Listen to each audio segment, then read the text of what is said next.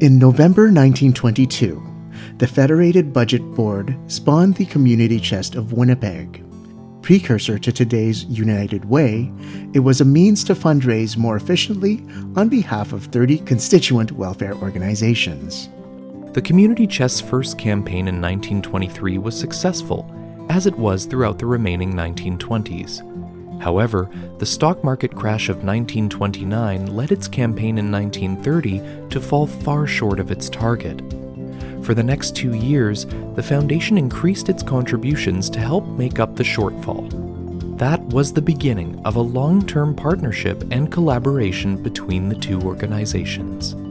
When it comes to serving the community, United Way Winnipeg has long been known for providing ongoing financial support to mainly social services agencies, while the Winnipeg Foundation, in large part, participates in the initiation of new or changing projects or services.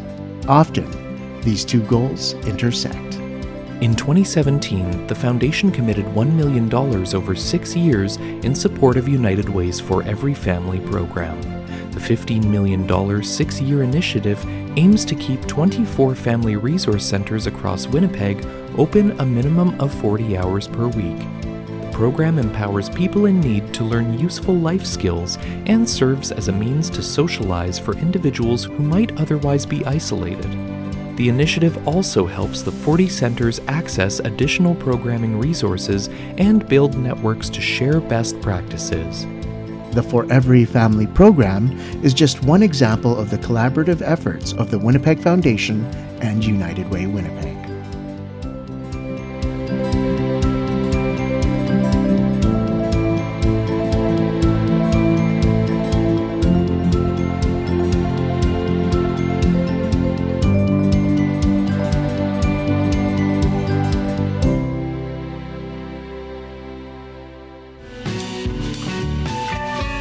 Because Radio is produced by the Winnipeg Foundation in partnership with 93.7 CJNU FM.